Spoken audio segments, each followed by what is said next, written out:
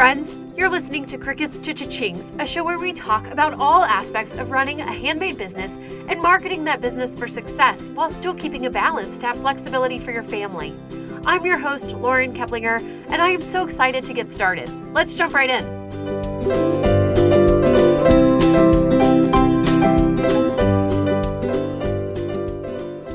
Well, hey everybody, and welcome back to another episode of Crickets to Cha-Chings. My name is Lauren Keplinger, and I am once again glad to be back here to record another episode.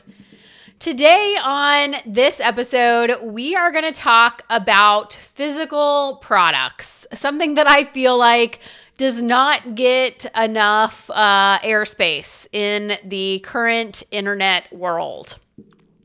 I wanted to talk about this because it's something that I feel passionately about, but I also feel like it has changed a lot over the past few years, particularly the pandemic years, and I think probably a lot of the supply chain issues that happened during the pandemic made it more attractive to not have to carry the inventory from a physical product business. But one thing that I have noticed even through the past, probably like a year, is that it seems to me like there is just more and more and more chatter around the internet about digital products being kind of the only way to go. Like there's this idea that if you are not selling digital products, then you're just like really missing the boat, and digital products are where you need to be. You hear so much these days about digital products. If you are on any social media platform that has ads on there, you have probably been inundated with ads and posts and advertising that tells you that you can start your digital or printable business and make $1 bajillion and ride off into the sunset with your passive income. And if you have listened to this podcast in the past or you're on my email list, you know that I absolutely hate the term passive income because it's stupid. There is no such thing as passive income unless you have like a trust fund, which you're probably not working if you have a trust fund.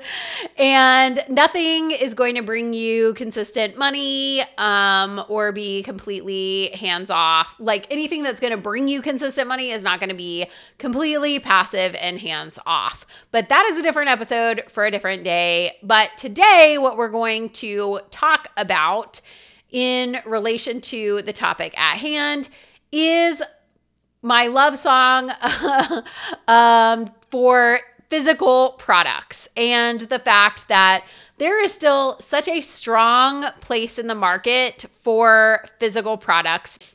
Because there are so many people talking about digital products and how to sell digital products and how that's like easy street towards financial abundance, it feels like the physical product market is almost becoming a little pushed out, or it's like you're an old school seller if you only sell physical products rather than digital products. So it's like weird for me because I have been doing this for over 10 years now, selling physical products the whole time. I do have a digital shop too, so that's there. But my main income, my main shop is my physical product shop. And then it feels like I'm like the grandma of online selling because I am selling physical products and really encourage the physical product market. I'm not like encouraging people to only move over to digital. And that's like old school. But I just want you to think about for a second your own shopping habits and what you buy when you're wanting to treat yourself or when you're wanting to throw a party or whatever. Yeah, sure, there can be a small place for digital products in there and a place for printables or whatever. Again, I have a printable shop, so I'm not hating on that.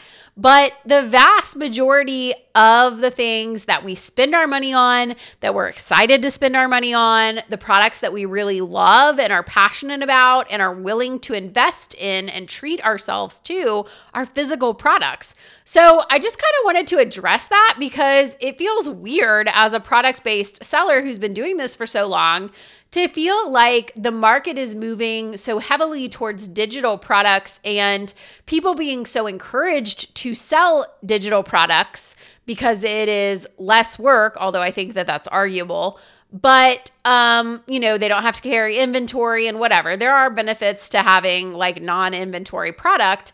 But there's this push from the seller side to like only have digital, or such a push for sellers to move to digital. But then you have this whole buyer base that still wants physical products. So it's like this weird mismatch to me between what sellers want to create and what buyers actually want to buy. So I think the physical product market is amazing. I don't have any plans, although I hesitate to say never because never say never, but I don't have any plans to ever get rid of my physical product shop. I enjoy the creation of it. I enjoy the repetition of the monogramming. And I just think that there is something rewarding and special and tangible about having that physical product that you're creating and you're bringing to UPS or FedEx or wherever, and it's arriving at someone's house, they're opening it, they're, hanging my monogrammed baby quilt over the back of their rocking chair, and it has their child's name on it, and it's like this special part of their celebration of welcoming a new baby into their life. That is not replicable in anything other than physical products. It just doesn't have the same kind of tangible quality that you get with physical products. As kind of a second point of why I still, as a seller, think that the physical product market is a great place to be, is that the pricing of digital versus physical is different for sure. And there are definitely different profit margins there, but pretty much across the board, unless you have some like crazy unicorn digital product or you're selling software as a system or something like that, there's going to be a cap on what you can charge for like basic printables. It's always interesting to me when people talk about making your amazing passive income from your digital products, because in my digital product shop, the average order value is $7.19. And I sell pretty specialized digital products that have a lot of value. So they're like Sunday school lessons for like churches or whatever. Now that's pretty much all profit because I don't have any expenses in that shop really. And it's really all profit for me because my business partner is the one that does the majority of that creation in creating those digital products. So I'm not even spending the time of creating the digital products, but still, it takes a lot of $7.19 sales to make a healthy income, like a lot. Contrast that with my physical shop where the average order value is $48. And even with a 50%-ish, give or take, profit margin, I'm ending up with $24 in profit. Now, there's obviously a lot more that goes into creating physical products, like the time and the machinery and all of that, but we're going to talk about that in a second. Because it is an important aspect of creating physical products to really have a good grasp of what you're creating, or like what you're creating in relation to what your profit margins are. But I will take a $24 profit margin over a $7.19 profit margin any day of the week, especially when, and this is a big one, it does not take me an extraordinarily long time to create the products that I'm creating with that $24 profit margin.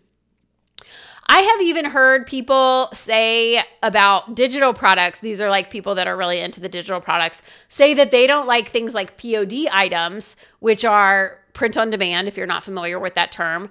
But basically it's a digital thing that you send off to a company that then prints it onto a physical thing. So you're selling the physical product because the profit margins are, quote, lower on them. And it's always really interesting to me with that because I'm like, a $30 profit margin on or a 30% profit margin on a $30 item is still a lot higher than 100% profit margin on a $2 or $3 or $5 item. So anyway, I don't love all the chitter chatter around the internet about how everybody should be making digital or printable products, because I think it's a tough market to get found in if you have pretty generic products, which a lot of them kind of are. And I think it's a lot easier to stand out in a product-based business because you're naturally putting your own spin and your own style on it, and because you are creating an actual physical thing that somebody's going to buy, not just something that they could probably design, if they have 5 minutes of Canva experience. All right, so let's talk about some key factors that have really been able to help me build a product-based business with personalized products. So I am not making these in a batch like you could for like soap or a candle or something like that. Each one of my quilts is individually monogrammed, personalized. So I am making every single one made to order, different from the one before it. The first thing that I think that it's really important to recognize, and if you have listened to this podcast for any length of time, you have heard me talk about this, but we are going to talk about it again because it is make or break for a product-based business. You have to be able to optimize the output of your products, the amount of products that you can create per hour to be at a sustainable level for the income that you want to bring in for your shop. Note that that's kind of ambiguous. I do not say that you need to optimize your product output per hour to be able to make $100 per hour.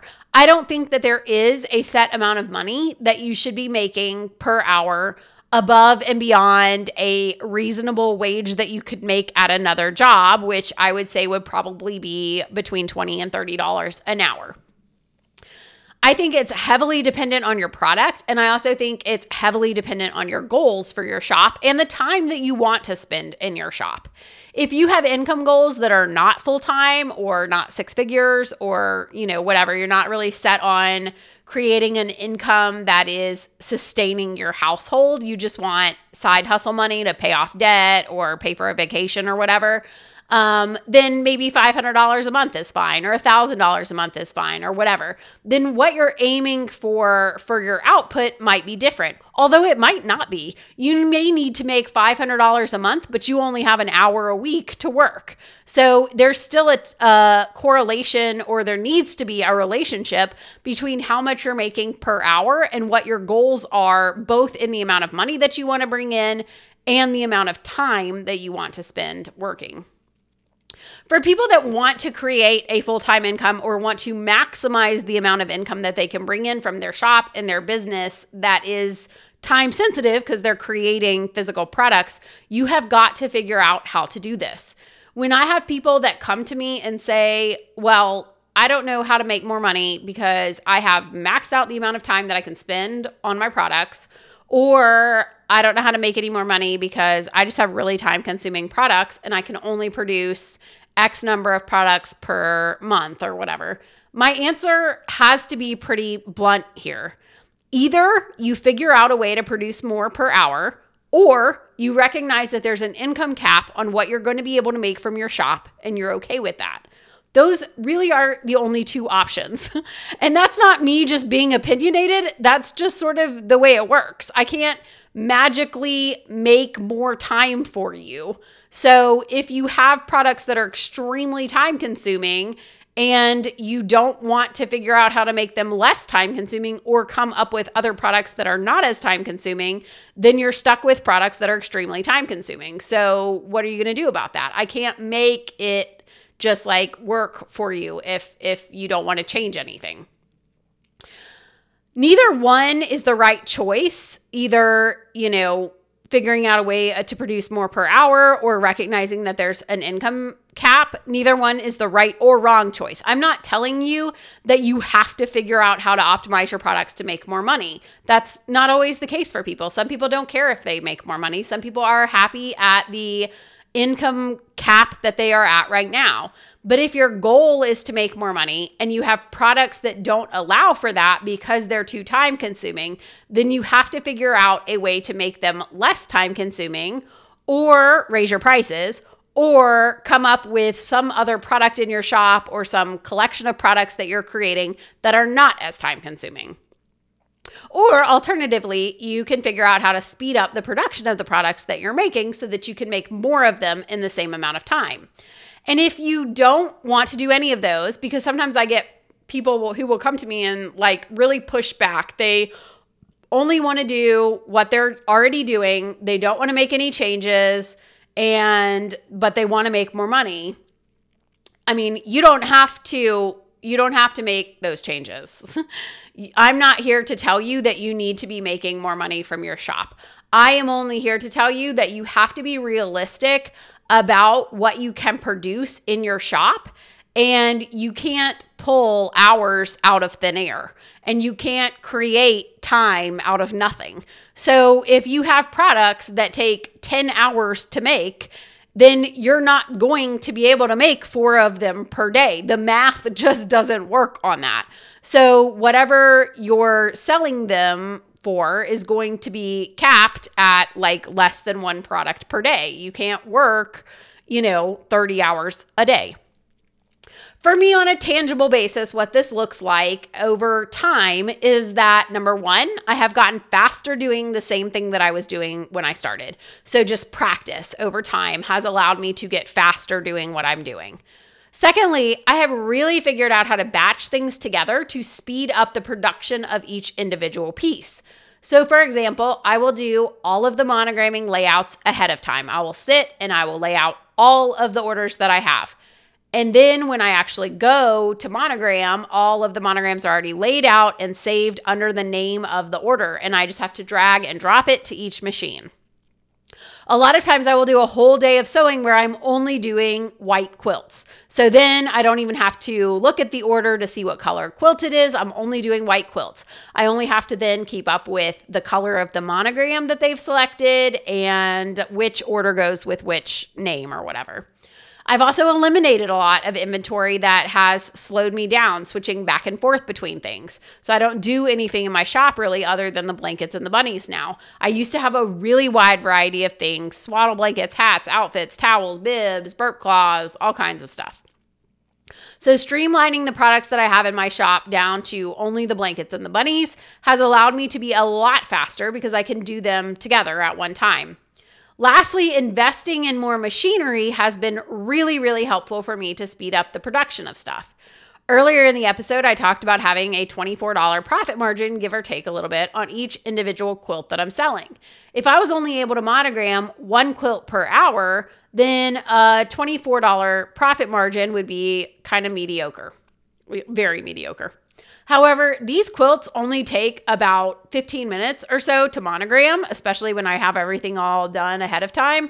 So like laying out the monogram and stuff. So I can do 3 or 4 quilts per hour, depending on how much I'm hustling between changing them out on the machines and everything. So that's $75 to $100 an hour roughly for those quilts. But then I also have 4 embroidery machines, and I'm able to run them simultaneously. So now instead of $75 to $100 an hour, you're talking about $300 to $400 an hour doing the quilts. And all of a sudden, those profit margins and the amount of scaling that I'm able to do is really exponentially increased by the amount of machinery I have and the ability to run it simultaneously. Again, a lot of that has come with practice. You have to remember that I have been doing this for 10 years, so I definitely would not have been able to run 4 machines at the same time in the early days of my business. I could barely handle running 1 machine at one time. This is also going to be heavily dependent on your industry. However, I will challenge you to think about what it is that you're making and how you can replicate this idea in your own industry. A lot of times I will get people who say like, well, my products just aren't like yours, so I can't do that. I didn't get into embroidery knowing that this was going to be the path that I took. I got into embroidery with 1 single needle embroidery machine, and I figured out how to scale it in that way while learning as I went and getting faster and better at it as I went. But I didn't specifically pick embroidery because I could scale it in this way. I scaled it in this way because I was thinking about optimizing the product output that I was doing. I think it's possible to do in almost any industry, particularly handmade type stuff. Like vintage obviously is going to be different, the way that you're accumulating products and stuff. But with handmade products, there is almost always a way to scale, but you have to think creatively about your products and where the bottleneck is in creation. If the bottleneck is, let's say, I don't even know, because it's going to be different depending on what your product is, but where the bottleneck happens. So for me, with my embroidery, the bottleneck was happening at I could get all the things prepped and ready to go on the embroidery machine faster than the machine was embroidering. So when I then added a second machine, then that sped that up. But then eventually I got used to running 2 machines at a time, and then the bottleneck was the machine again. So wherever that pause is, whatever that thing is, that is where that bottleneck is happening, and that's where the production slows down. That's where you need to look first at improving your systems so that you can improve that. The next thing I want to talk about is lowering product costs through larger purchases. One big thing that you also really have to get a handle on with product-based businesses in a way that doesn't creep up on you quite the same in a digital business is your product expenses and your inventory costs. There are really 2 pieces to having lower inventory costs. The first one is to get your tax information in order so that you can have official wholesale buying status and buy wholesale from larger companies. This is going to be a huge difference for your inventory costs if you are currently paying retail for items. And it also can open up other avenues of sourcing materials that might be better quality or, a little bit more unique. If you have like raw materials that you're buying and incorporating into your products, you just have more options if you have wholesale status and you can buy from people then who only sell to businesses with tax ID information. So that's my first recommendation, is to get legit in that way so that you have access to things that come from having wholesale abilities. The second is to be able to buy in larger quantities from those wholesalers so that you can get those costs per piece down and you can save on the shipping that goes along with it. Personally, I buy a lot of inventory directly from wholesalers overseas. And if I'm planning ahead, which I don't always do well, but when I'm really on top of it and I'm planning ahead for longer lead times with shipping, I can select sea shipping rather than air shipping, and it saves me even more money on the shipping costs. So like for my product costs with my quilts, I am paying about half or maybe a little bit less than half of what I would be paying buying those exact same quilts if I was buying them through like a Facebook buy-in group or something like that. Which I will just say as a side item that when I first started selling these quilts, I started with Facebook buy-in groups that would like all buy together from an overseas wholesaler, although I didn't really realize that that was what was happening at the time. But then the middleman marks it up and you get your little share of this buy-in that you've done together. But now having the ability to grow the business and go directly to the wholesaler and cut out that middleman, I'm able to save a ton of money on those material costs. Even if you're not ordering from overseas and you're ordering from a company in the US or wherever you are, it's going to be cheaper for you to order a large quantity at one time and pay for shipping one time rather than paying multiple times because you're ordering smaller quantities each time. Lastly, because we have talked a lot about the positives of physical products and ways to make them more profitable and have higher profit margins overall, I do want to address the elephant in the room always with physical products, and that is shipping. Shipping is expensive. It has gotten way more expensive over the past few years. It's probably going to continue to get more expensive. It's just the way that it goes, and it's unfortunate, but every physical product seller, whether they are small businesses or larger corporations, has had to deal with shipping price increases and also shipping delays and stuff. I believe that we will begin to see things shift in the way of online shopping. I think we're already seeing some shifts with online shopping and shipping costs and a lot of those costs being passed back on to the consumers rather than across the board free shipping or having higher minimum orders. That's what I'm seeing on a lot of websites, like clothes websites and stuff, is that they have higher minimum orders than they used to have. So it remains to be seen kind of where we will go from there with shipping costs and what the expectation is going to be in the coming years of how those shipping costs are handled. But I just wanted to acknowledge it because it is a challenge that requires us to deal with it and to price things appropriately to build in profit and revenue so that we can cover the shipping costs. And whether we're charging for shipping or we're building the shipping costs into the products or whatever, it is an expense that you have to account for. So it's something that is more challenging with physical products, and it's just kind of the nature of the beast of selling physical items. I hope that you have enjoyed this episode. I hope that if you have been thinking that the only way forward in creating an online business or creating an Etsy shop and selling online is through digital products or even print on demand, which I love, but it's not the only option.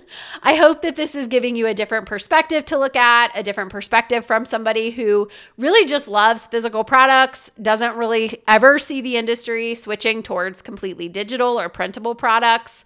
And wants to encourage other physical product owners who are creating something that is unique and special and, your own style. It's just such a neat industry and a neat way to tap into other people's artistic creativity and their abilities. So go on with your handmade, vintage, antique, supplies, etc. Know that I am right there with you creating my handmade products by myself in my basement, and I like it that way.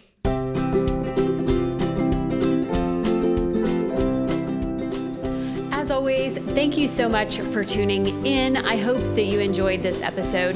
If you want to connect on a deeper level as well as get the most up-to-date and kind of behind-the-scenes information available, make sure that you get on my email list. And the best way of doing that is to head to laurenkeplinger.com/checklist, which will also get you a copy of the free 8-step Etsy SEO checklist that you can download.